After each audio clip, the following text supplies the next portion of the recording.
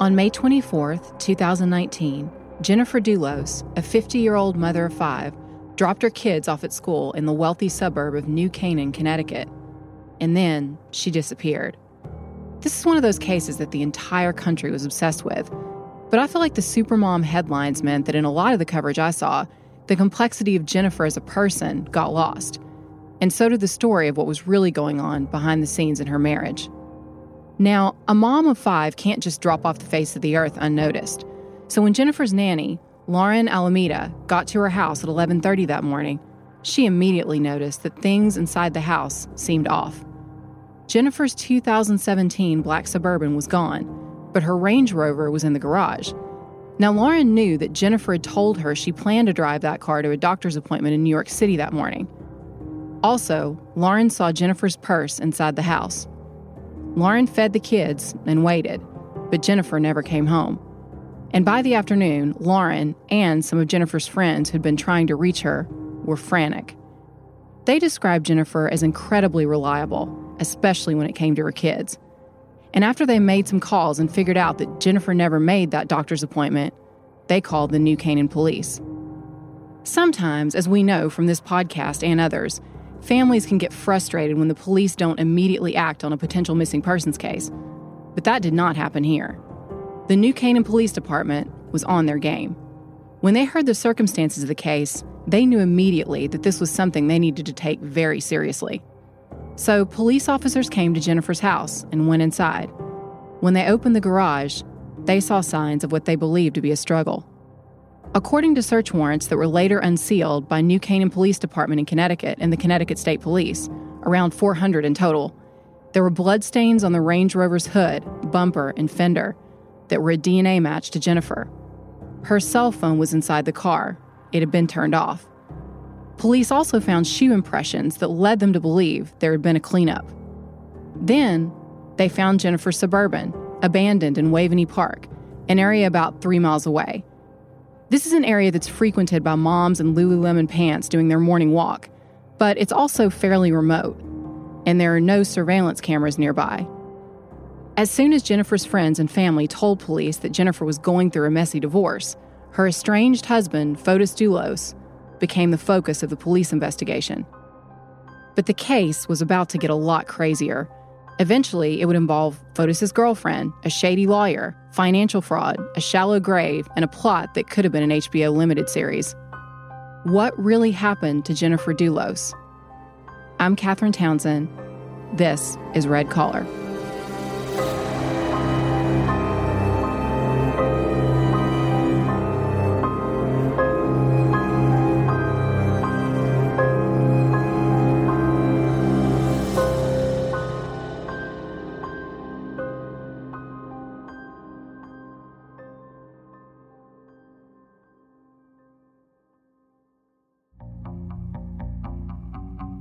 Police in New Canaan, Connecticut were looking for mother of 5 Jennifer Dulos. They called her estranged husband, Fotis, who lived 70 miles away in Farmington with his girlfriend, Michelle. Fotis was an obvious first call for police due to the couple's impending divorce. Police asked him to come into the station in New Canaan, and he agreed. But the next day, when Fotis arrived, he had his lawyer with him, and the lawyer told investigators in no uncertain terms that Fotis would not be cooperating with the investigation. They were able to confiscate Fotis' cell phone, but without a warrant, they couldn't get access to his data. So while they waited for the court orders to come through on the phone, they started tracking down Jennifer's last movements. They began searching video footage. They immediately went public and appealed to anyone who had been in the area that day to share their footage. A neighbor provided surveillance footage that showed Jennifer coming home in the Suburban after dropping the kids off at school. She was seen on camera pulling into the driveway and then the garage at 8:05 a.m. The Suburban was next seen on camera leaving the house at 10:25 a.m. But the driver could not be clearly seen, and according to warrants that were later made public, police did not believe that Jennifer was driving. By now, they had developed a theory that the killer was waiting for her when she got home, killed her, and drove her body out in her own car. So whatever happened to Jennifer had to have happened during that 2-hour window. Fotis' lawyer suggested an alternative theory. He said that Jennifer could have staged her own disappearance. A lot of the media reports that came out at the time described Jennifer simply as Supermom. But who was the woman behind the headlines? Jennifer's childhood was one of extraordinary wealth and privilege. She grew up in Brooklyn Heights and later on Fifth Avenue in New York City. Her dad, Hilliard Farber, ran a brokerage firm. Her mom, Gloria, stayed at home after getting her doctorate in early childhood education. WTIC-TV interviewed some of Jennifer's friends, who described her as funny, smart, and, despite her silver spoon background, soft-spoken and kind. As a teen, she loved sports, especially squash, and also loved Madonna and Jennifer Beals in Flashdance, according to the Hartford Courant. Jennifer attended Brown University, and that's where she first met Fotis Doulos. Fotis didn't come from money. He immigrated from Greece, and after graduation, he built a career as a financial consultant. He was handsome and charming and had a personality that made people want to be around him. But Fotis and Jennifer didn't date in college. They were just casual acquaintances. After college, Jennifer came back to New York City. According to her friends and family, Jennifer always harbored dreams of becoming a writer. She attended New York University's Tisch School of the Arts and got a master's degree in writing. In 2003, she wrote about running into Fotis randomly at the Aspen airport in a blog that was excerpted in the Hartford Courant. She wrote that they saw each other, quote, "and serendipity cast its spell. We had a special chemistry together, always, something special and precious, and we were careful to be careful with one another until lightning finally struck," end quote. The chemistry seemed to be instant, but there was one problem. Fotis was still married to his first wife, Hilary Aldama. Exactly when his relationship with Jennifer turned romantic isn't totally clear, but by July 2004, according to the newspaper, Fotis Doulos was divorced. And in August 2004, he married Jennifer. For a while, they seemed to be the perfect family. They went on to have 5 children, twin boys, a twin boy and girl, and a baby girl, all within about a 6-year period. In 2012, they moved into the 15,000 square foot, multi-million-dollar mansion in Farmington that was designed by Fotis. By now, Fotis had founded a company called the Ford Group Incorporated that specialized in buying homes, tarting them up for wealthy clientele, and then flipping them, according to the Hartford Courant. Meanwhile, Jennifer threw herself into her role as a full-time mom of 5. Her life became all about the kids' activities, and there were a lot, including art, ballet, soccer, tennis, ice skating, hockey, horseback riding, and skiing. Fotis taught the 2 oldest boys to ski, and by the time they were 6, they had national rankings. But over time, like so many couples, Jennifer and Fotis appear to be living increasingly separate lives. If you read through her old blog postings, many of which can still be found on the Wayback Machine, it's a window into her loneliness. A blog posting attributed to Jennifer from February 8, 2012 read, quote, "I do wish for one moment, though, in this new house with Fotis, alone, after the kids have gone to bed, to pop some champagne, even if I don't drink more than a thimbleful of anything nowadays, to toast to this new structure, to our family, to this fresh and lovely start, to commune with my husband, really," end quote. Then, in spring 2017, friends of Jennifer's told investigators that she got a shock. She learned that Fotis was having an affair with a woman named Michelle Turconis. Michelle had had a jet-set lifestyle as well. The Hartford Courant described her as an international businesswoman and the ex-wife of an Argentinian ski champion. At one point, she worked in Abu Dhabi as a publicist for a sheik. She later worked as a publicist at a ski resort in Argentina. When she first met Fotis, Michelle and her daughter lived in Vail, Colorado. According to court papers cited by People magazine, Jennifer said that she confronted her husband about the affair, and he told her that not only was he not ending it, he planned to move Michelle and her young daughter into the family's house in Farmington. Jennifer said that he asked her to sign a custody agreement. She said that when she refused, he flew into a rage. The next day, Jennifer claimed she learned that Fotis had purchased an unregistered handgun from a friend, which she said he told her he needed for protection. Jennifer wrote in court documents, quote, "I am afraid of my husband. I know that filing for divorce and filing this motion will enrage him. I know that he will retaliate by trying to harm me in some way. He has the attitude that he must always win at all costs," end quote. Jennifer filed for divorce from Fotis on June 20th, 2017. She moved out of the family home and into a rental house in New Canaan. At this point, Jennifer was also claiming in court depositions that some of the kids were showing signs of depression, and she said that Fotis was an unfit father. He was too intense and demanding with the children, she said, and he had a scary temper. She said that Fotis had told her about sickening revenge fantasies he had during his marriage, and said he exhibited irrational, unsafe, bullying, threatening, and controlling behavior, according to the Providence Journal. Fotis' friends and colleagues came to his defenses and said they had never seen any sign of this kind of temper. An official from the Hellenic Water Ski and Wakeboard Federation released a statement on behalf of Fotis. The statement, obtained by WTIC-TV, described Fotis as a calm, balanced, respectful, kind person who was, quote, a caring father, not only for his kids' skiing activities, but for every aspect of their daily lives, end quote. The statement said that Fotis was the one who coached and emotionally supported his kids in sports, while Jennifer was never there.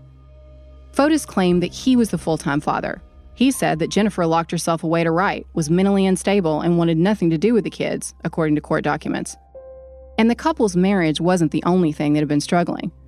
Court papers show that the Ford Group was in a deep financial hole.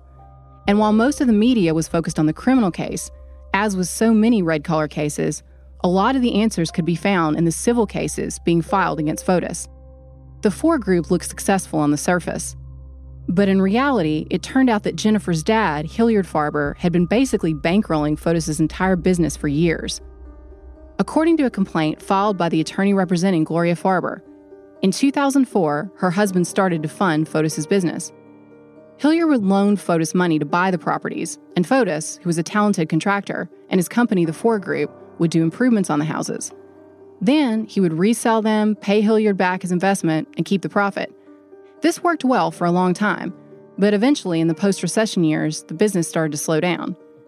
In 2015, Hilliard loaned Fotis $1.5 million to buy a property on Hemlock Road. But when that property sold in 2016, according to the complaint, Fotis only paid back $500,000. Then Hilliard Farber died, and attorneys for Gloria wanted Fotis to pay up. In court documents, Fotis stated that while his net monthly income totaled $5,226.53, his monthly expenses added up to $9,769.30. He claimed to be millions of dollars in debt. So between the civil claims filed by Gloria's attorneys and his divorce deposition, Fotis was being grilled and challenged about every single cent he had spent on that business and his accounting methods. He was questioned about every business expense, including the one when he traveled to Greece with Michelle and another trip where he traveled to Florida to commence a company in Miami. He claimed that trip as a business expense, even though he admitted that he never actually set up any company in Florida. And then there were the business trips that took place during ski season in Vail, Colorado, where Michelle lived at the time. Gloria's attorneys asked the judge for permission to conduct a forensic examination of the Ford Group's books and records. After Jennifer disappeared, Fotis Dulos tried hard to downplay the divorce dispute to the public and the press. He sat down for an interview with Dateline. He said that he was happy with Michelle and had what he called a beautiful life. The divorce was unpleasant, he said, but he was moving on. But the Stamford Advocate reported that in the background, the battle between Fotis and Jennifer Dulos, and between Fotis and his mother-in-law, were building to nightmarish proportions. In court, hundreds of motions got filed over finances and custody. Jennifer had custody of the kids, and Fotis had supervised visitation every other weekend. However, the judge had recently banned Michelle from interacting with Fotis' kids at all, and this is while they were all living together. Superior Court Judge Donna Heller said that Fotis Dulos, quote, had pursued his own self-interest and exposed the children to his paramour, Michelle Troconis, and her daughter, in complete disregard of the court's prior orders and the effect his actions were having on the children, end quote. After Jennifer moved out of the home that the couple shared and Fotis moved Michelle in, he stopped paying mortgage on the property. So one of Gloria's attorneys filed a motion to foreclose on the house. Now Fotis was on the verge of losing everything: his business, his jet-set lifestyle, his ability to bankroll flights to exotic destinations with his girlfriend, his kids, his reputation, and his home, when Jennifer disappeared. The circumstantial civil evidence was piling up, but on the criminal side, the police knew that they needed more. And Fotis was a defendant with money. I'm sure that police were feeling the pressure and knew they couldn't afford to make any mistakes. Fotis also had an alibi. Michelle told police that she and Fotis had been intimate in the shower at around 8:15 a.m. Then she said she went out to run some errands and didn't see him again until she came back home that afternoon and saw Fotis there with his lawyer, Kent Moeni. But police had evidence that suggested otherwise, that Fotis had been in New Canaan on the day Jennifer disappeared. So they were taking a hard look at Fotis' girlfriend, Michelle, and asking if his airtight alibi could have some leaks.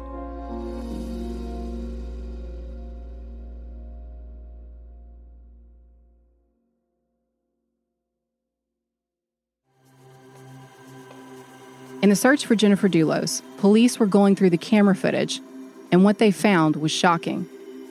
At 6:36 a.m., police saw a red Toyota Tacoma truck registered to Fotis' company, the Ford Group, traveling south on the Merritt Parkway between Farmington and New Canaan.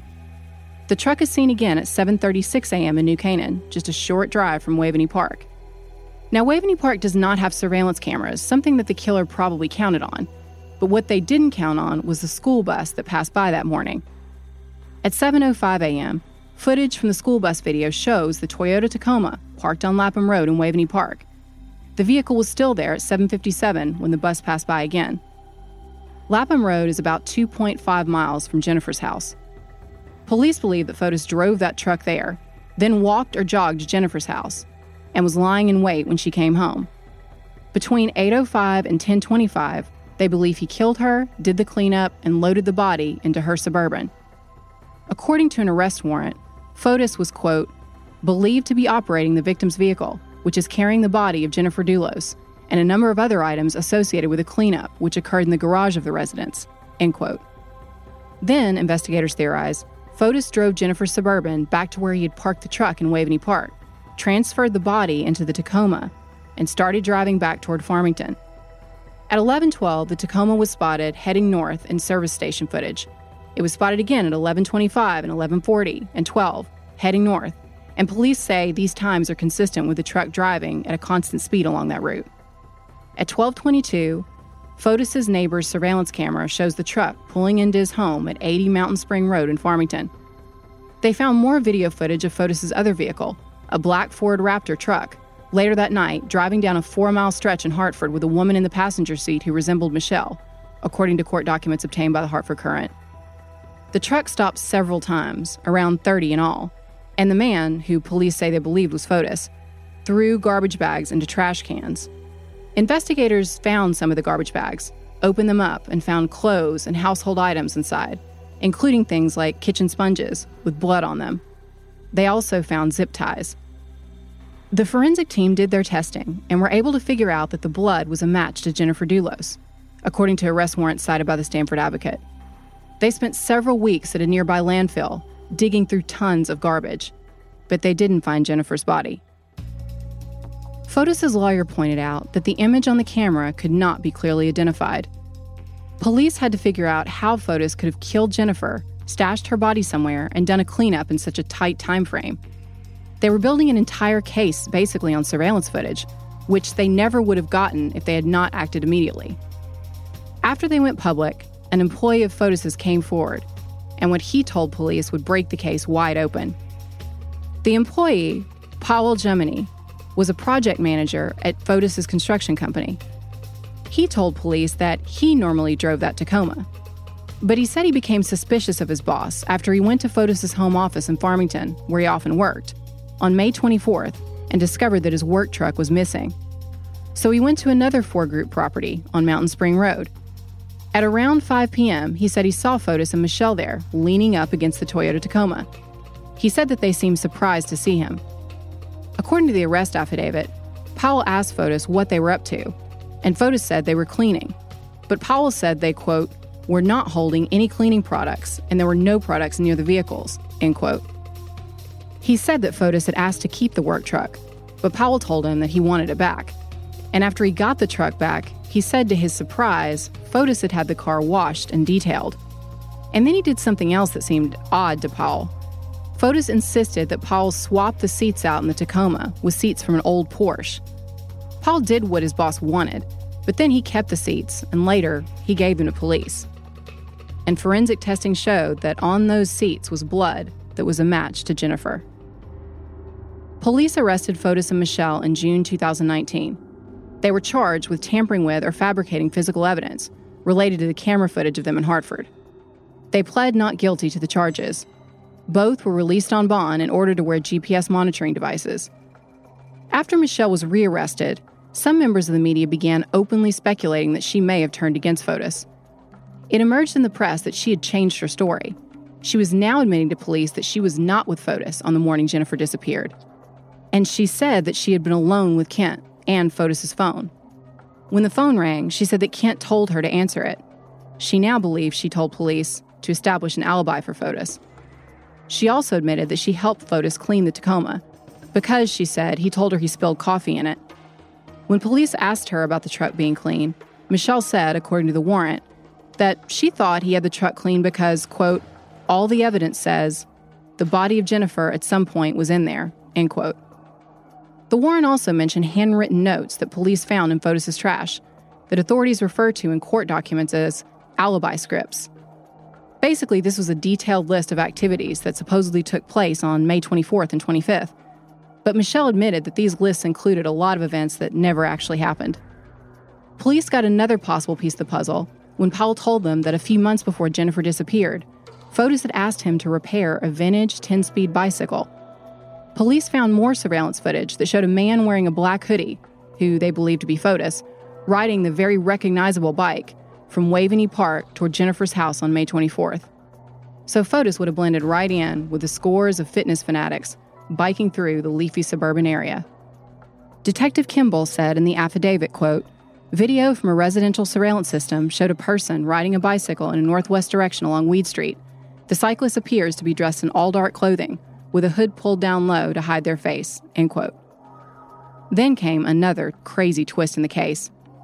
Police said they believe Fotis may have actually been trying to frame Powell. They pointed out that he'd recently cut his hair short in the same style as his employee. There's also another possibility. On the day when police say Jennifer was killed, Powell was due to work at a job site at Sturbridge Hill Road in New Canaan, near Jennifer's house. So Fotis may have assumed that if investigators saw the truck on camera, they would just assume that Powell was driving it to his work site. Powell was getting nervous. While he told police that he considered Fotis a friend, he also said Fotis had warned him about speaking out, saying that Powell only had a green card, which talking to authorities could put in jeopardy. Finally, police arrested Fotis Dulos and charged him with murder. And in another stranger-than-fiction moment, Fotis' lawyer, Kent Moeni, was arrested as well in January 2020 and charged with evidence tampering. Police say that Kent, an immigration lawyer and personal friend of Fotis's, helped Fotis fake an alibi. And there were rumors that Kent may have done more to help his old friend. Members of a gun club frequented by Kent told police that they saw what they said looked like a shallow grave with bags of lime in it. Police searched there, but they found no evidence of Jennifer's remains. Since Kent, unlike Fotis, could not afford a $2 million bond, he was taken into custody to await trial. His license to practice law was suspended. Kent has repeatedly denied any knowledge of or involvement with Jennifer's death. There was even more video coming out of the Ford Raptor registered to Fotis, this time with a man who police believed to be Fotis putting something into a storm drain near Garden Street. Detectives later searched this area and recovered 2 Connecticut license plates that had been altered with adhesive and tape, the warrant said. The plate was connected to a canceled registration for a 2007 Chevy Suburban belonging to Fotis Dulos.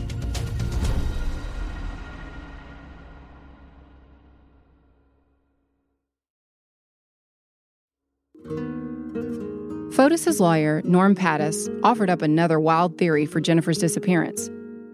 He and some other people said they believed that Jennifer could have pulled off a plot reminiscent of author Gillian Flynn's 2012 novel, Gone Girl. The hit book and movie tells the story about a woman who finds out that her husband is having an affair, so she fakes her own death, leaving blood behind, and attempts to get revenge by framing him. Norm Pattis suggested that Jennifer could have faked her own death in what he called a revenge-suicide hypothesis, according to the New York Times. He told the New York Post, quote, "This is a person who has a pretty florid imagination and motives to use it to hurt Mr. Dulos," end quote. He also said that Jennifer had written a 500-page manuscript that was allegedly similar to Gone Girl. And some of Jennifer's friends did say that she had a brilliant enough mind to pull off that kind of plan. But if Jennifer did pull a Gone Girl, what would her motive have been? Jennifer's friends and family have insisted that no matter what feelings she had toward Fotis, she would never voluntarily leave her children. So Fotis was at home wearing a court-ordered GPS bracelet. He's charged with killing his estranged wife, and he has his ex-girlfriend talking to police. And incredibly, at that time, he struck up a new relationship with a North Carolina financial advisor named Anna Curry. Fotis listed Curry as his best friend in court filings, and she helped him fund his $6 million bail. But the British tabloid The Daily Mail hinted that there may be more to their relationship than just friendship. They wrote, quote, "Sources confirm that Curry, who bears a striking resemblance to Dulos' missing wife Jennifer and his ex-girlfriend Michelle Troconis, who has been charged with conspiracy to commit murder, was in a romantic relationship with him," end quote. Fotis definitely seemed to have a type. Like Jennifer and Michelle, Anna is tall and lean and athletic with long brown hair. She's also smart. She's a graduate of Duke University.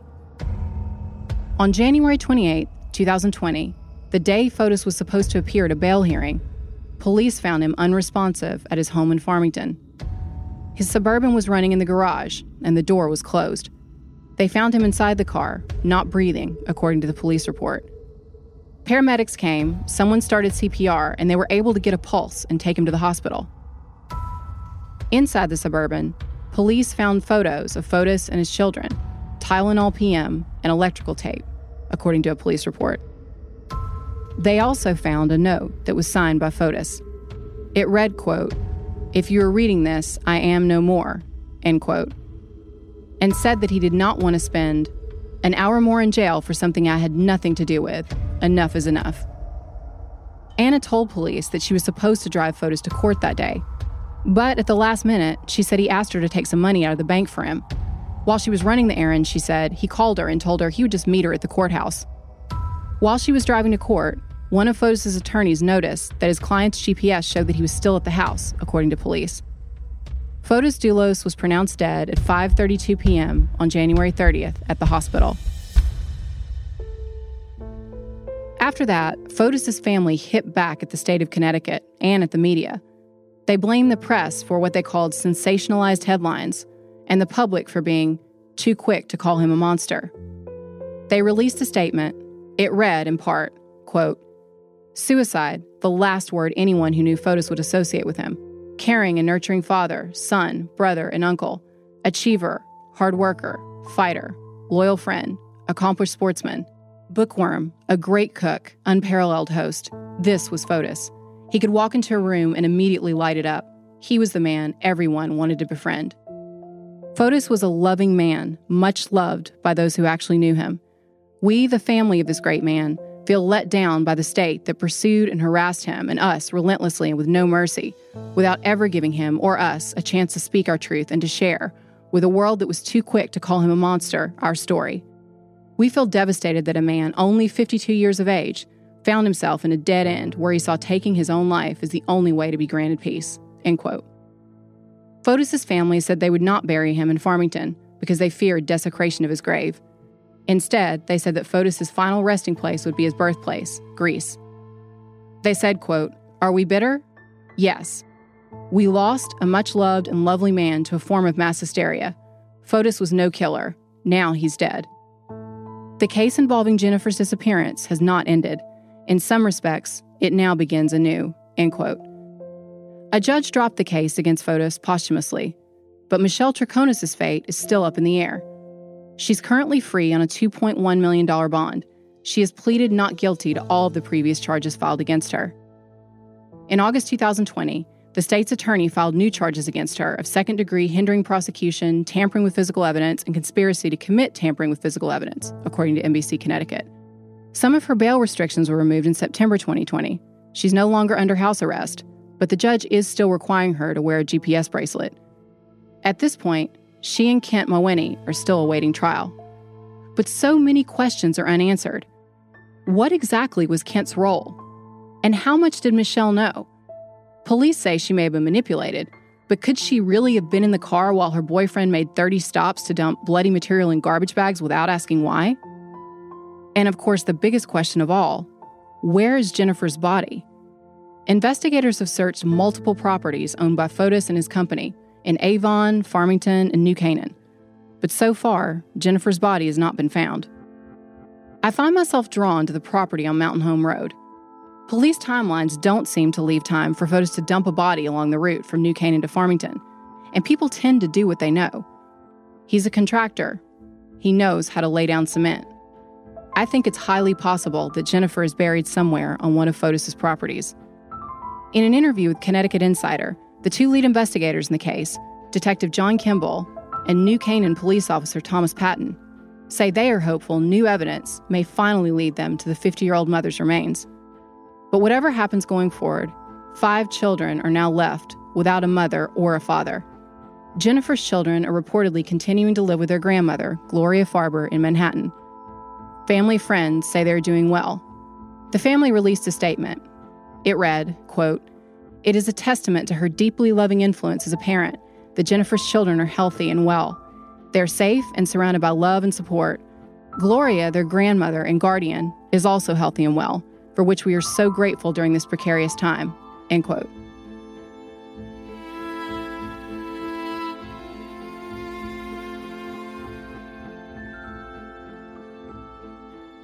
Red Collar is an AudioChuck original podcast.